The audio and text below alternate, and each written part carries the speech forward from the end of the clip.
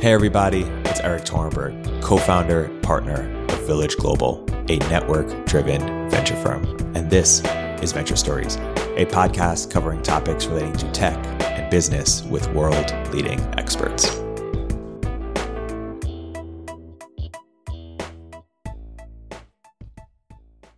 Hey everybody, welcome to another episode of Village Global's Venture Stories. I'm here today with a very special guest, Nick Mehta, co-founder and CEO of Gainsight. Nick, welcome to the podcast.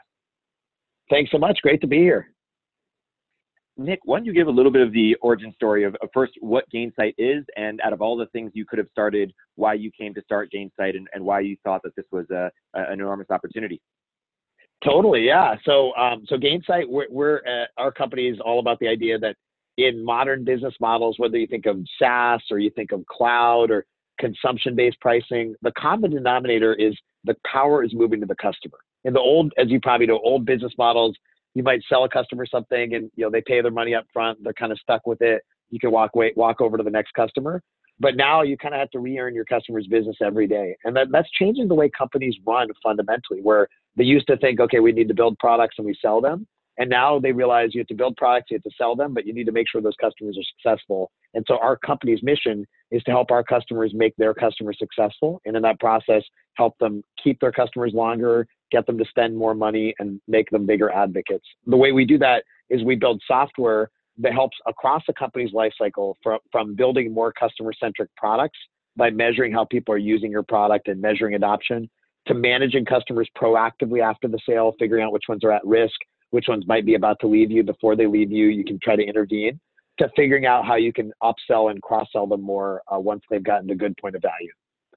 And in terms of the origin story, so I've been running Gainsight 7 years now. Actually, my 7-year anniversary was about a week ago, so that's exciting. And I did not found Gainsight, so I actually joined super early. It's kind of a unique story where our two founders, Jim Eberlin and Sridhar Pedineni, had started another SaaS company, had rolled out of that company and started Gainsight to solve the problems they saw in their last SaaS company. They saw customers that were churning unexpectedly, and they were surprised. They saw situations where they didn't really understand the health of a customer. They saw situations where the customer expected them to be proactive and they weren't. And so they started Gainsight with that vision.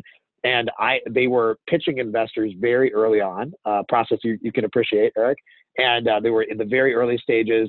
They had a few beta customers.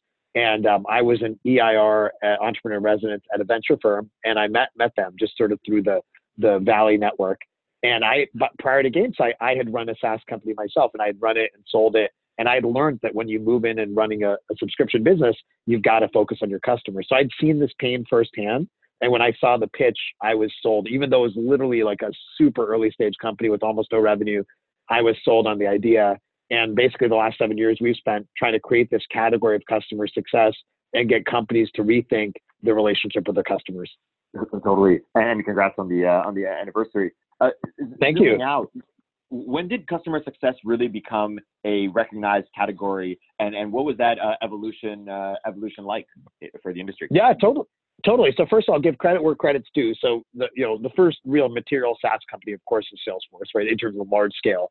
And they had to innovate on everything in being a SaaS business. And one of the things they had to do, and we document this in this book we wrote on customer success, is early on, they saw the same problem. They said, oh, wow, we were selling these customers, and if they weren't using the product, they were leaving us. What do we do? And they created, Mark Benioff created years ago, their first customer success team in the whole world, right? And they used that term. This is kind of in the early 2000s.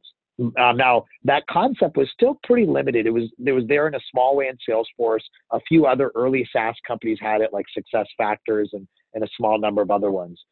So all the way through probably 2015, it was a pretty niche area. So when we launched our company in 2013, there was a few hundred CSMs in the whole world. We have the data from LinkedIn. It was a very small area. But really, roughly 2015, 2016, it started going more mainstream. In 2013, as a company, we decided our job isn't just to sell software. We want to evangelize the concept of customer success. So we launched this conference on customer success called Pulse. It's not a conference about Gainsight. It's about the whole field of customer success. In 2013, when we ran the first Pulse in San Francisco, we had 300 people show up to the event. You fast forward to 2019, so last May, about 9 months ago, we had about 5,200 people in San Francisco at the same event. So that gives you a sense of how much the field of customer success has grown over the last 7 years. And what other big companies have emerged as a result from it? Yeah, so I think that in the tech area, Gainsight is sort of far and away the largest company by many orders, many factors. Probably order of magnitude bigger than the next company in the CS technology area. But what's happened is, first of all, the job itself has grown a ton. So we partnered with LinkedIn and back in 2013 there were a few hundred CSMs in the world, and now we have data is about 9 months old. But if I estimated forward, we're probably about 100,000 CSMs in the world now. So it's growing about 100% a year. It's international. There's CSMs in lots of different industries. So just broadly, it's changed the way companies work, and it's the third fastest growing job according to LinkedIn. So that's very exciting, just the momentum in the space. It's created opportunity for technology companies like Gainsight. We're fortunate to be the main player in that space. It's created reinvigorated energy in the overall post-sales area and customer experience. So companies are investing more in support software like Zendesk and Salesforce Service Cloud. They're investing more in how they train their customers. They're investing more in professional services. They're investing in the executive function too. So one of the hottest jobs out there is Chief Customer Officer, the person that's running all this stuff inside a company. So it's created a lot of effects. Obviously, we're fortunate to be part of that. What's the best way to think about customer success? Is it a skill set, a function, a software stack, a combination? Yeah. How do you think about it? Yeah. The answer is yes, very well articulated. So when we talk about it, there's kind of, I'd call it 4 levels to customer success.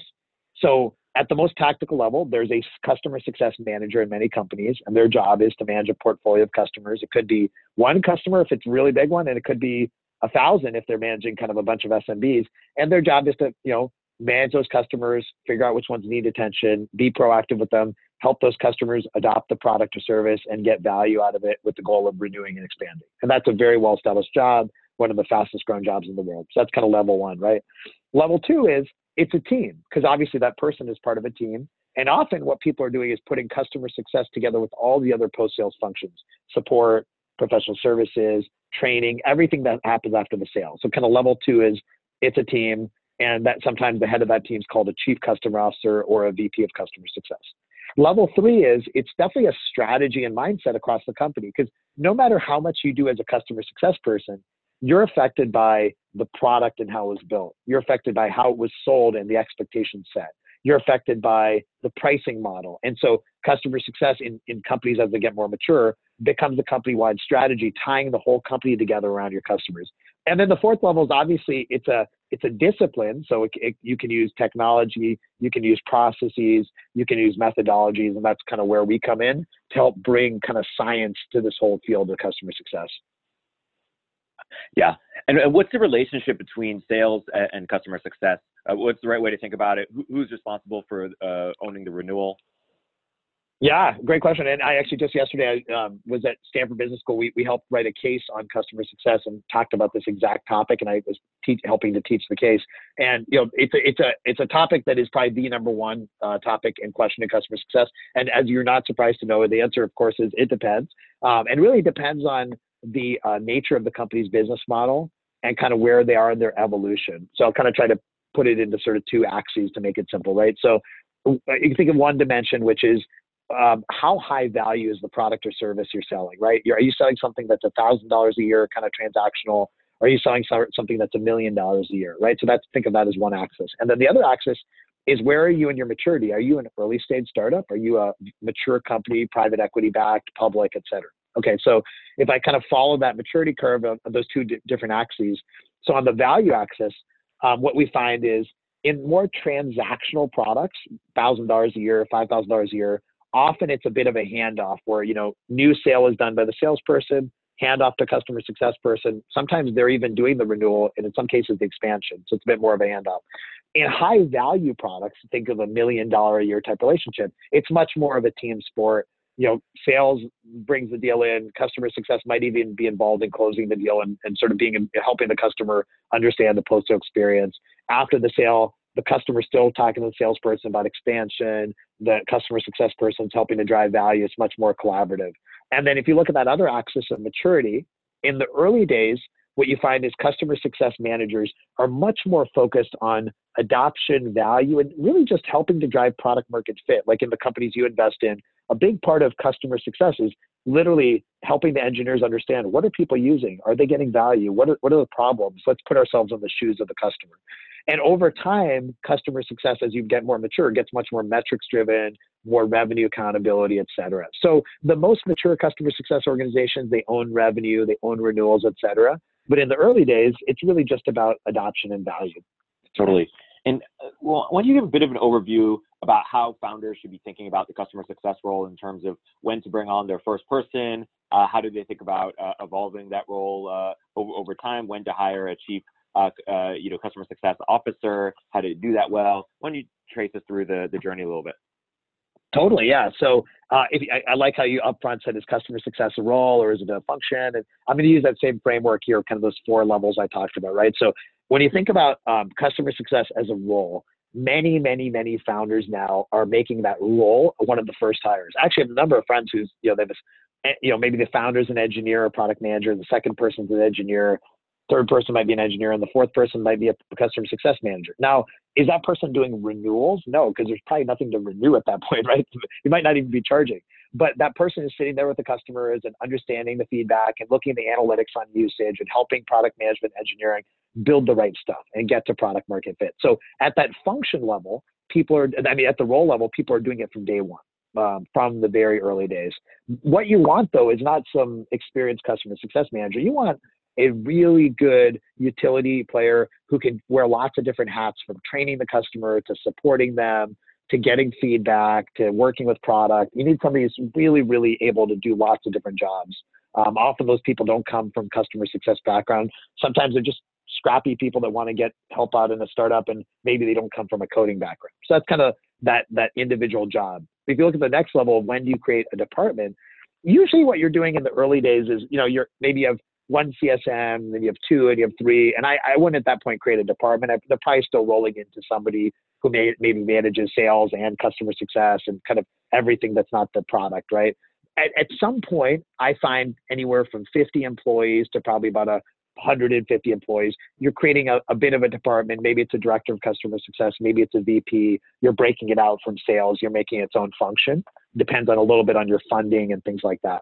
Now, that layer 3 of it being a philosophy and a strategy, honestly, you should do that from day one. The best companies, and I'd say it's almost like table stakes now, if you're a SaaS founder and you're not saying customer centricity, customer success, measuring our customers, being proactive is what we're going to do from day one, you are not on the right path. So that's something you should embrace from day one.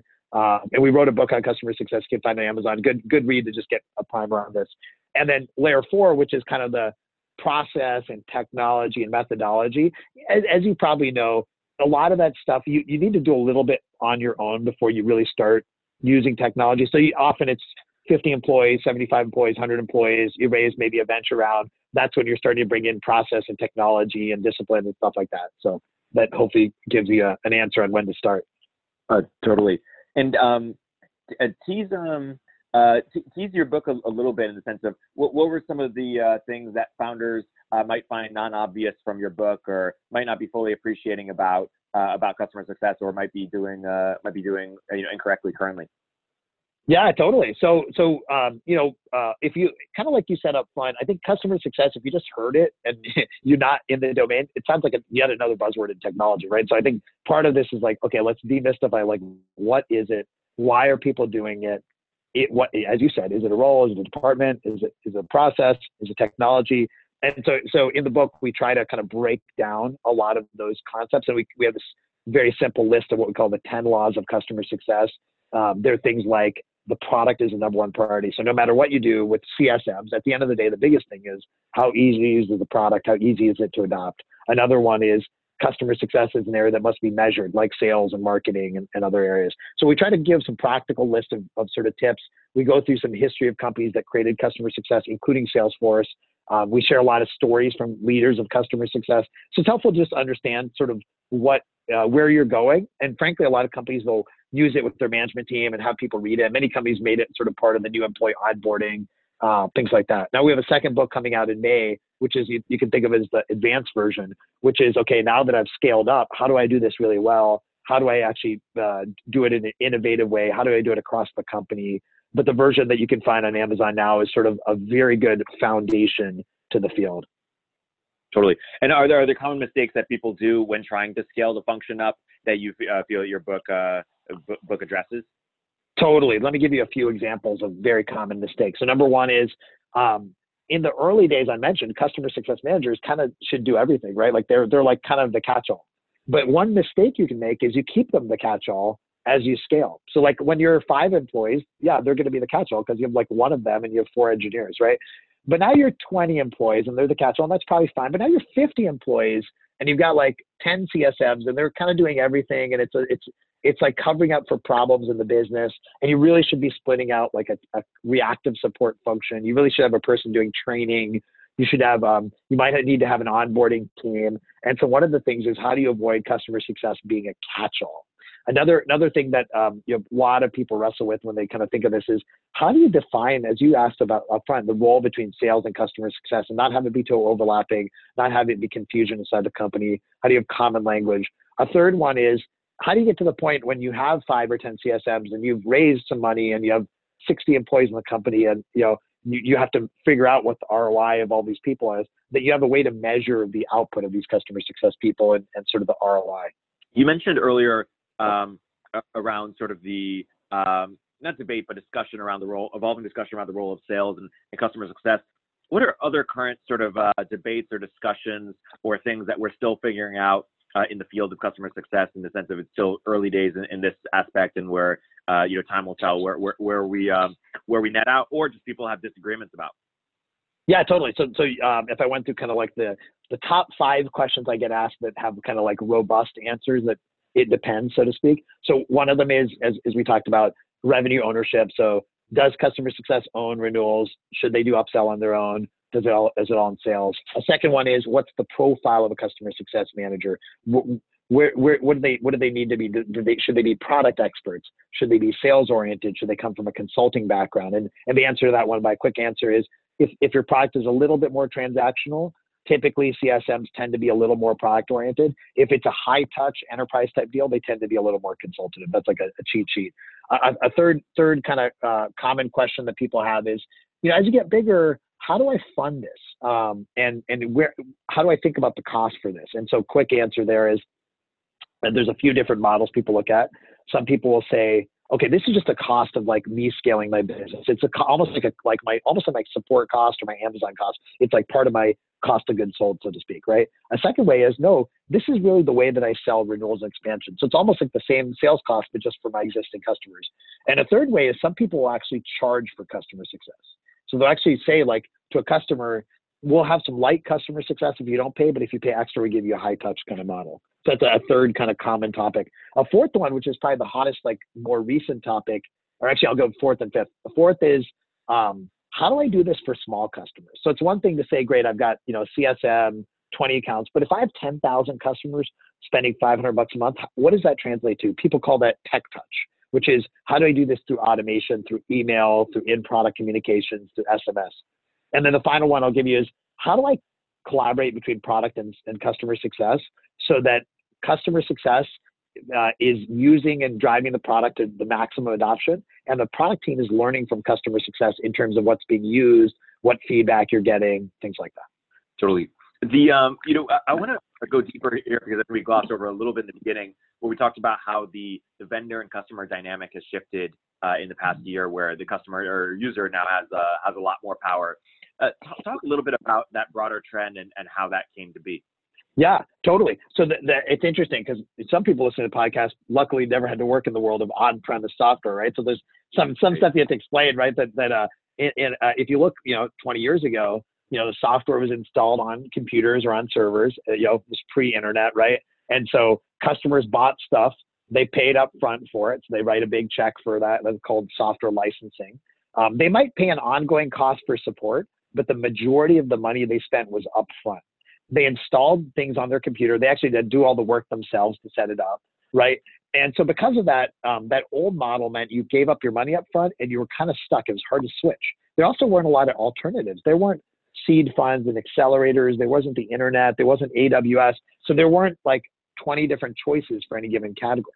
Now you fast forward to today, we have a business model where you don't pay up front. You either pay as you go, you pay based on usage. You have a technology model where you're not like installing software in your own computers, it's all running in the cloud. And you have a competitive landscape where pretty much in every category, there's many choices for anything, right? And so because of that, the customer has the power. They haven't paid you their money, they can switch easily, and there are lots of alternatives. That's what drove the change. And we talked about the rise of customer success being one of the one of the biggest implications. What are some of the other big implications that emerged from that in terms of how things changed?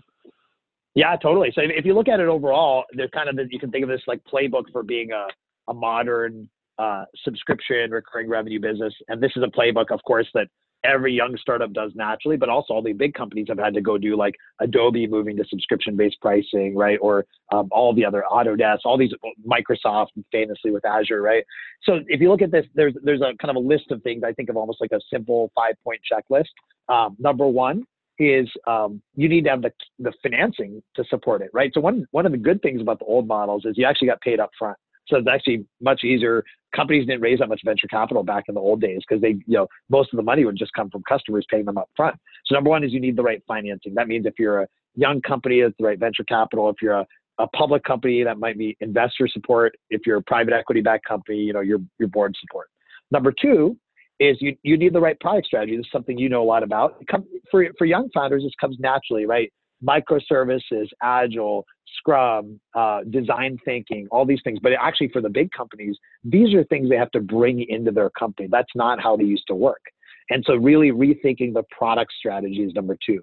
Number three, rethinking the go-to-market strategy. So the old go-to-market models were very heavy, at lots of expensive sales, channel partners, systems integrators, marketing wasn't very measurable. But it was a big deal, so everything worked out. And in this new model where the deals are smaller and higher velocity, you have to do a lot more, like much more use of digital marketing, lower cost sales, higher velocity. So that's rethinking the go-to-market. Number four is rethink the customer experience and customer success. That's my world, obviously. And then number five, which is probably less intuitive, is that all the companies, probably people listening to this podcast, don't appreciate that the culture is radically different. In companies where you have customers have the power, it forces everyone in the company to be much more aligned with each other. The old companies can have much more of a silo mentality, sales, marketing, product, all kind of working on their own. And in these new companies, the cultures have to be much more integrated. So those are the five things I think about. Yeah. And what are the implications about the culture being much important, or what do you have to do as a result, or what companies emerge from that trend, or what's important? That's a great question. So a few different things, and by the way, there are many factors happening at once here. So in parallel to all this, employees are much more empowered. It's much more of an employee versus employer economy. There's much more choice for employees. A lot of the trends we talked about for customers actually apply to employees too. And in fact, your employees are your customers in a different sense, right? So the implication of this is manifold. So I'll just share some examples. So one is that because employees are more like customers, employers are forced to think of them more in a much more proactive way. All the concepts I talked about, and I give you examples of technology comes out of this, is a lot of investment now in HR technology, right? The existing stuff, but also the newer companies. You think of like Glint, which LinkedIn bought, or Culture Amp, or other companies like that are helping companies understand their employee sentiment, employee feedback, be more proactive with them, right? Very analogous to what Gainsight does on the customer side. You're seeing a lot more investment in employees in general. Obviously, all the benefits and the free lunches and all that gets popularized in the news, but just generally being much more understanding of what employees are doing. But then one implication I think from a management perspective is it's a little more challenging as a CEO. And if CEOs are listening, you probably may experience this. In the old world, you could say, okay, this person owns sales, this person owns product. Everything's pretty isolated. In the new world, everything kind of affects everything a lot more. So the product affects customers, which affects sales. It's a little harder to draw hard lines and kind of silo the company. Silos sound like they're bad, but one thing that was easier is understanding who owned what. So it makes it a little bit more complicated, I'd say, to manage. That's why you're seeing companies adopt more cross-functional planning. For example, objectives and key results, OKRs, right? Which is all about having goals be much more integrated across the company. Totally. What's the best way to measure customer success, both on the company and on an individual employee level? Totally. So we talk about the concept of kind of 3 layers of measurement. So these layers apply to any job. There is what I call the lagging indicators. That's the eventual output of any business process.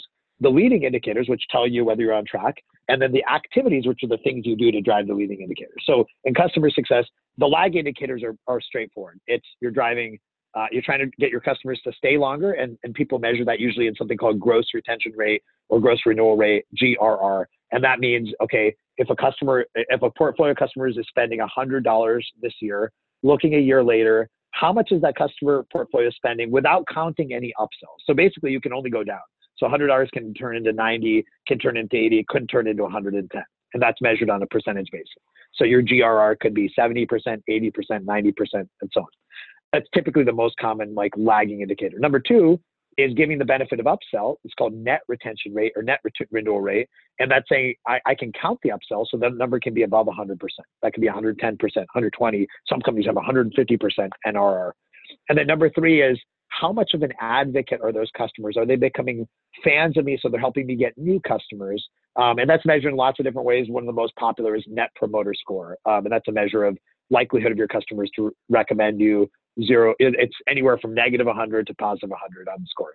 Now, leading indicators, I won't go through all of them, but the question is, what are the things that could lead people to renew, to expand, and to be an advocate? And so there's many things that you could look at: product adoption, daily active usage, their customer satisfaction, that you could look at how often do we have an executive relationship with them? How often are they meeting with me? A lot of indicators. We kind of add all that stuff up into what we think of as kind of a health score. So think of that like a green, yellow, red, a predictor of the likelihood to renew, expand, or be an advocate.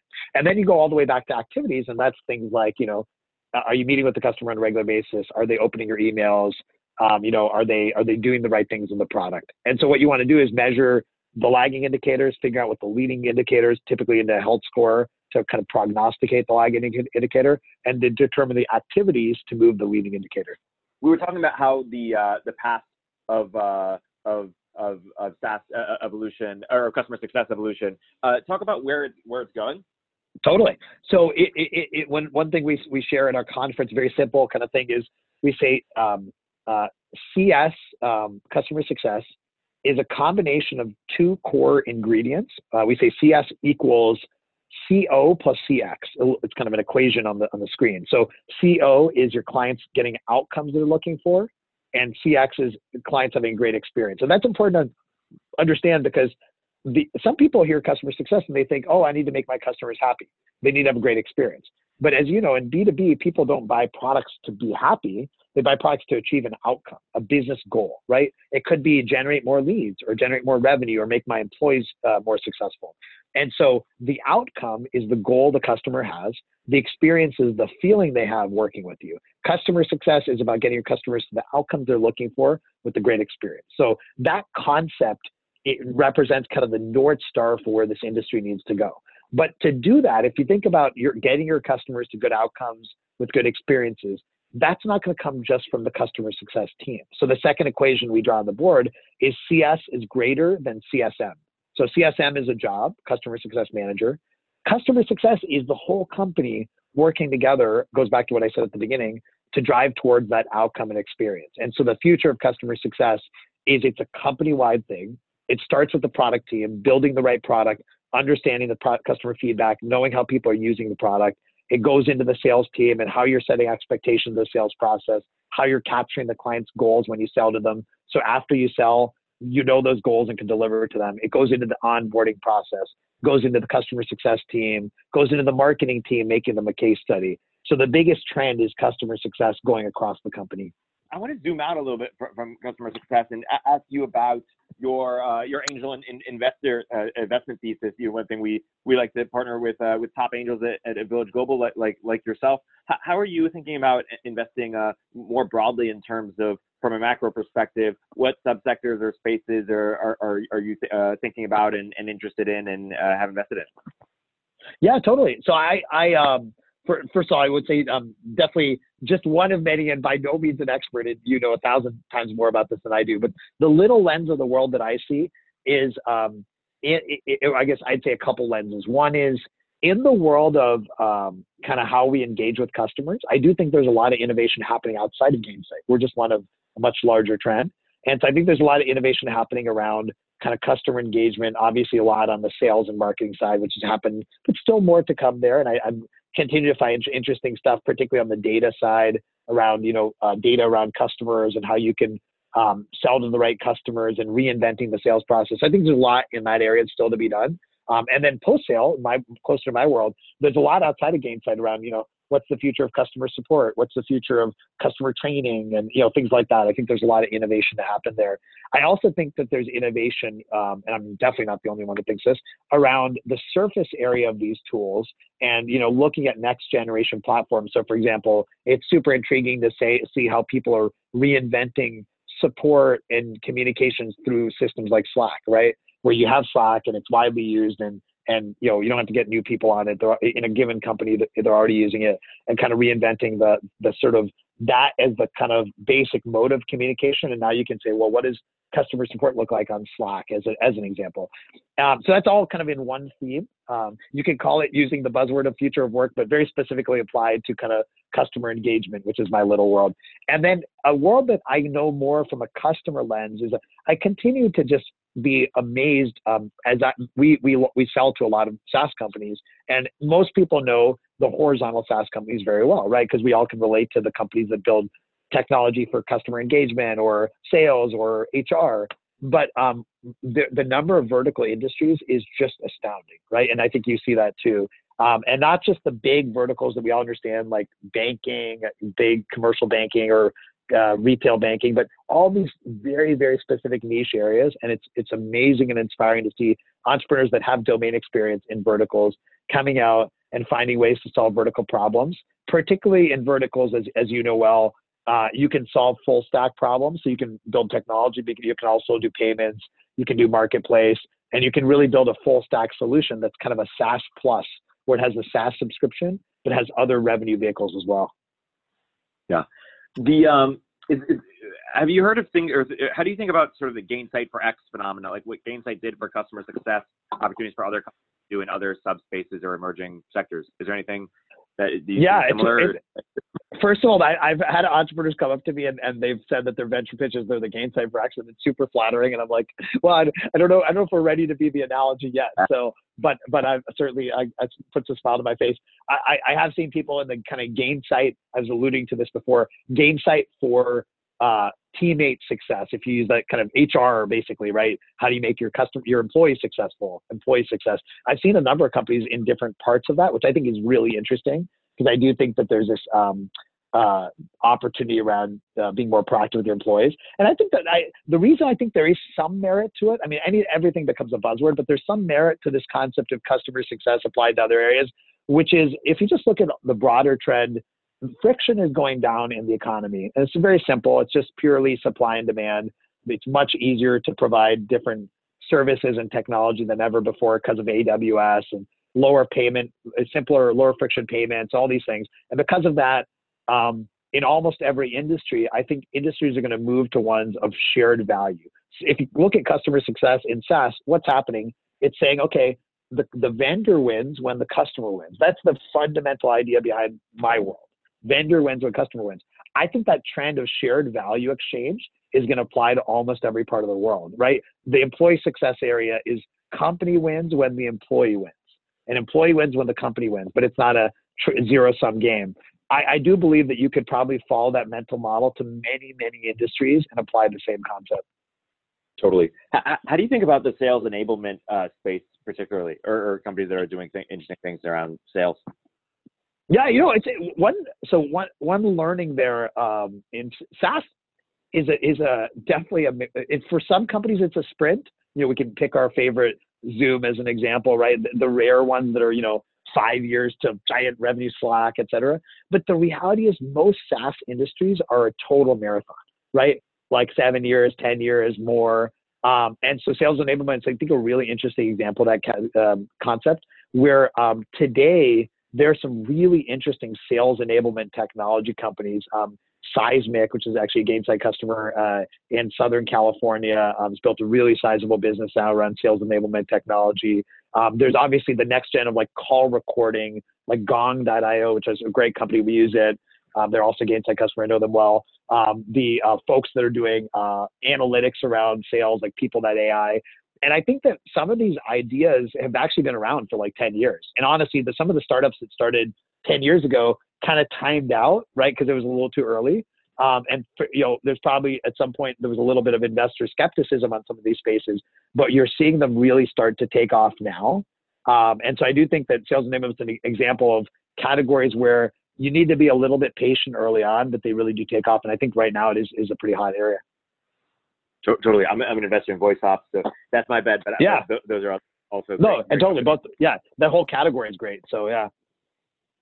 So if more broadly, if you were Jason Lemkin today, how would you be thinking about the landscape in terms of, there's sort of the question of, how, do a lot of these SaaS companies need VC funding? Are they venture backable? How big do the exits get? How would you be thinking about this from an overall VC perspective if you were, say, running a SaaS fund like Jason Lemkin? Yeah, well, first of all, I don't think I could ever claim to be Jason Lemkin. I love Jason, so never believe I could step in his shoes. But I do think that I'm, honestly learning from him and seeing what he's talked about. I do think that the opportunities in SaaS abound in terms of numbers, and the number of like good sustainable businesses that can come out of it are just, it's insane. About tens of thousands of companies easily sustainable that could get to profitability and be good businesses. And the number that could get to hundreds of millions of revenue is not as big, right? There's, as you probably see as well, every company in the world, caps out at some point, right? Maybe Amazon will never cap out, but for the most part, companies at some point you start slowing down and you reach some point of market maturity and so on. And so you see these break points of companies that kind of get to 5 million of ARR, and then they start slowing down a lot, or 10 million or 20 million or 50 million and 100 million. And so the number that get past 100 million is not big. It's on the order of hundreds of companies that get beyond 100 million of revenue. And as you know well, for certain types of funding models, if the company can't get beyond 100 million of revenue, then the math doesn't work out. And so what that, to me, that lends itself is there are more opportunities for smaller checks, more efficient financing. Somebody wrote a blog post recently about the emerging phenomenon of debt in SaaS companies because there's more predictable revenue streams. I thought that was very compelling. Obviously, this is why private equity is super active, because there's a lot of opportunity there for companies that probably will never be able to be public scale, but maybe either could be part of a platform rolled up to be public, or could be nice businesses on their own. So I think, we all know, like the real winners in SaaS right now, at least, are PE firms like Vista.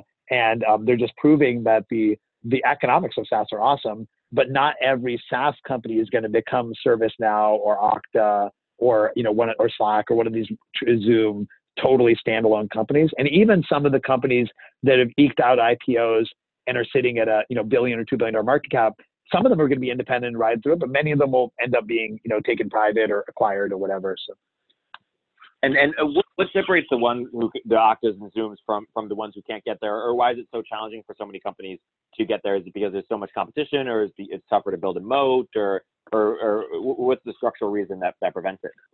Yeah, I mean, by the way, your analysis is better than mine, but I'll give you some things I think about. So, clearly one of the things is there a very, very large horizontal market, right? That's obviously beneficial. It's not required, actually, because you can build a really nice business like Veeva's done in a very vertical market. But Zoom would check the box big time on that gigantic horizontal market, right? So that's one part. But then the second part and parcel, as you just said, is the kind of barrier to entry, switching costs, moat, whatever kind of buzzword you want to use for that. And obviously, Zoom so far has proven that they built some really unique technology that's pretty hard to replicate. There's other categories of horizontal stuff that's become easier to replicate, and so a little bit lower switching costs. So when the big platform companies get into it, it's harder to maintain your differentiated advantage. So to me, that moat thing is big. The third one, though, I think is, and this is, I think, ServiceNow's lesson in a nutshell, is both the ability and ambition of the team to build a true platform multi-product company versus getting stuck at one, right? So you look at what ServiceNow did, which not everyone listening to the podcast probably knows the ServiceNow story, but the first product they had, IT service management, which is essentially tracking like issues in IT inside a company, was a very tactical space historically, never built big companies, but they had such a great vision and technology and just ambition. And Frank Slootman, their first CEO, was legendary and just built this huge multi-product company that aggregated so many parts of IT. And you look at the same thing of kind of, I think Okta is doing something very similar in their space. I think obviously Salesforce did this times 1,000 with going from Sales Cloud to Service Cloud to Marketing Cloud to Tableau to MuleSoft and all that.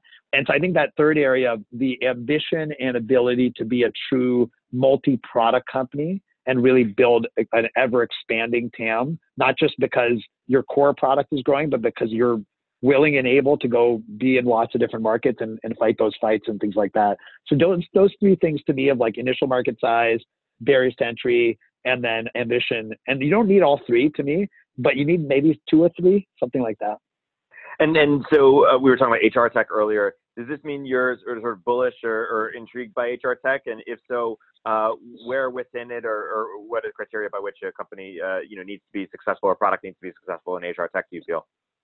Yeah, good question. And again, I have no sort of investments in that area, so definitely no expertise. But I'll add in one fourth dimension as I think about it that actually could allow for a public company, which in HR tech could be relevant. The fourth thing that actually probably does let you be independent long term is just unfairly good economics because you have a really good distribution model or whatever, right? So really high margins naturally, like some of these bootstrap companies that just don't need capital. And so to me, in HR tech, as an example, independent companies, well, if you have some super great economics model, you can probably be independent without a lot of the other things, because if you're 100 million of revenue, but you have, 30% EBITDA margins at that scale, you can definitely go public and have a great IPO, right? And so to me, that's like one. So there's some HR tech companies that have very low touch models and mostly self-service. And I could see that being a factor. But if you look at the other ones, HR tech is super horizontal for sure.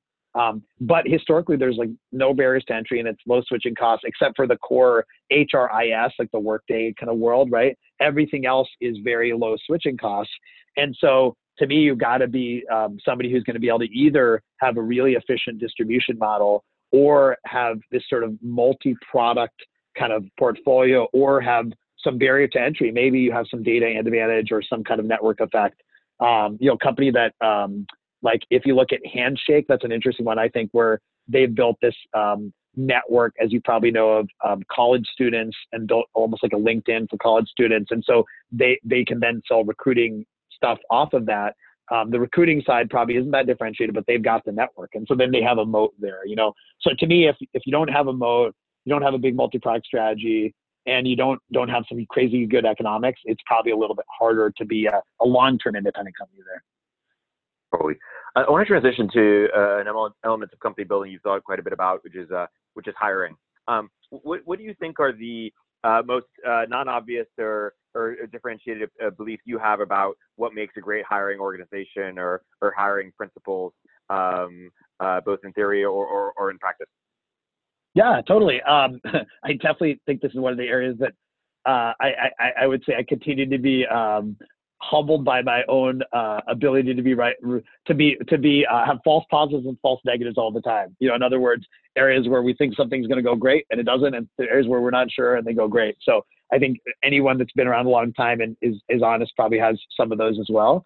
But a few things that kind of jumped out to me, probably the biggest is that I think in building a company to last, I personally don't believe in the idea of hiring rock stars and kind of thinking of individuals that are somehow amazing and that gets your company to be around for a long time. That's probably true in the early days, maybe. But I really think of much more like a instead of like a rock star, it's like a symphony. You want like a lot of people that can play really well together.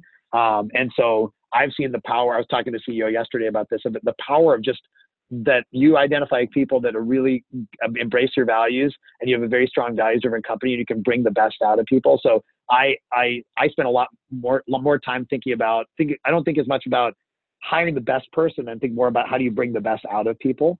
I think a lot of people have latent potential that company cultures don't bring out of them.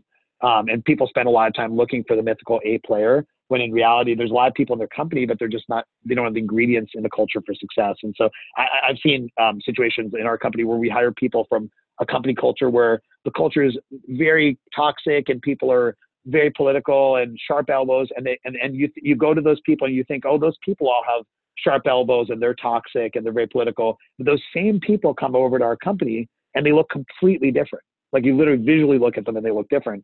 And it's because those people there's nothing wrong with those people. It was just the culture brought out the worst in them versus, at least Gainsight, we try to be a little better in that regard. And so to me, spending time on bringing out the best in people versus just like looking for the mythical best person, that's the one thing I think is big. Another one for us is understanding our own biases. So I definitely am super skeptical of the conversational interview.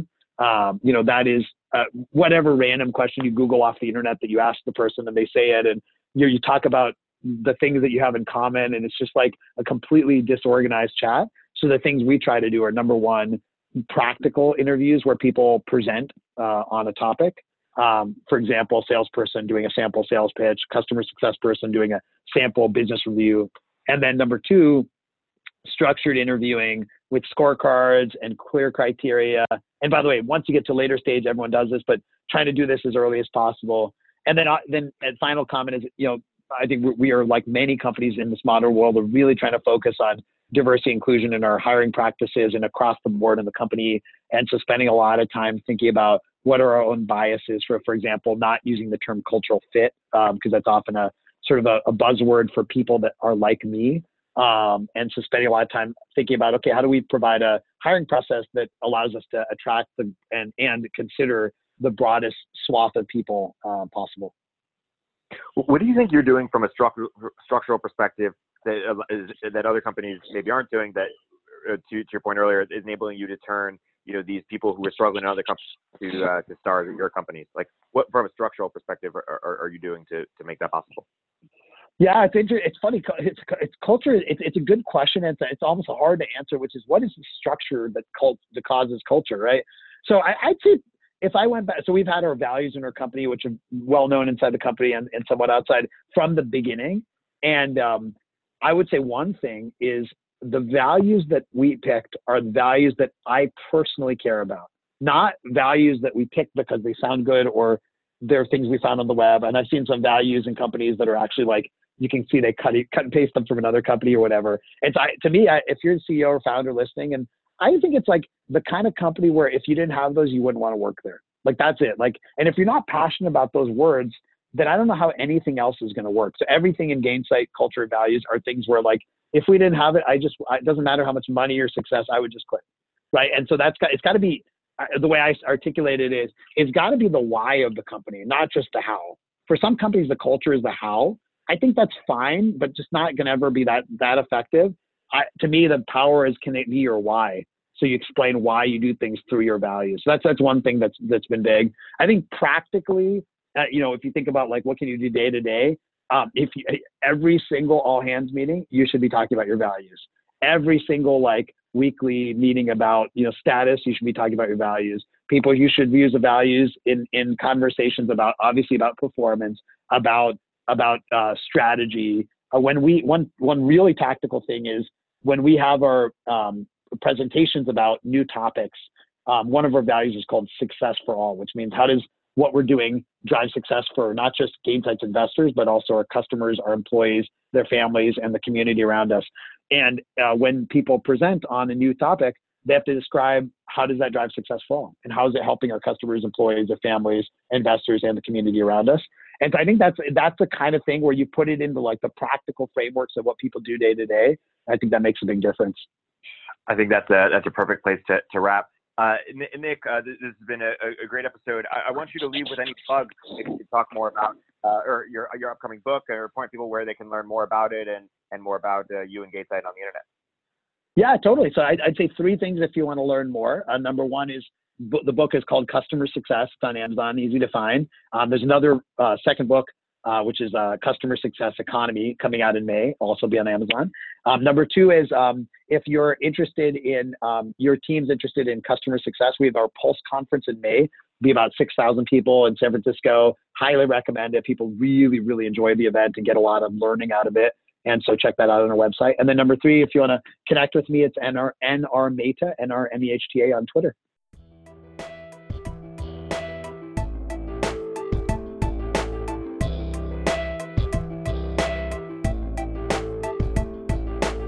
If you're an early stage entrepreneur, we'd love to hear from you. Check us out at villageglobal.vc.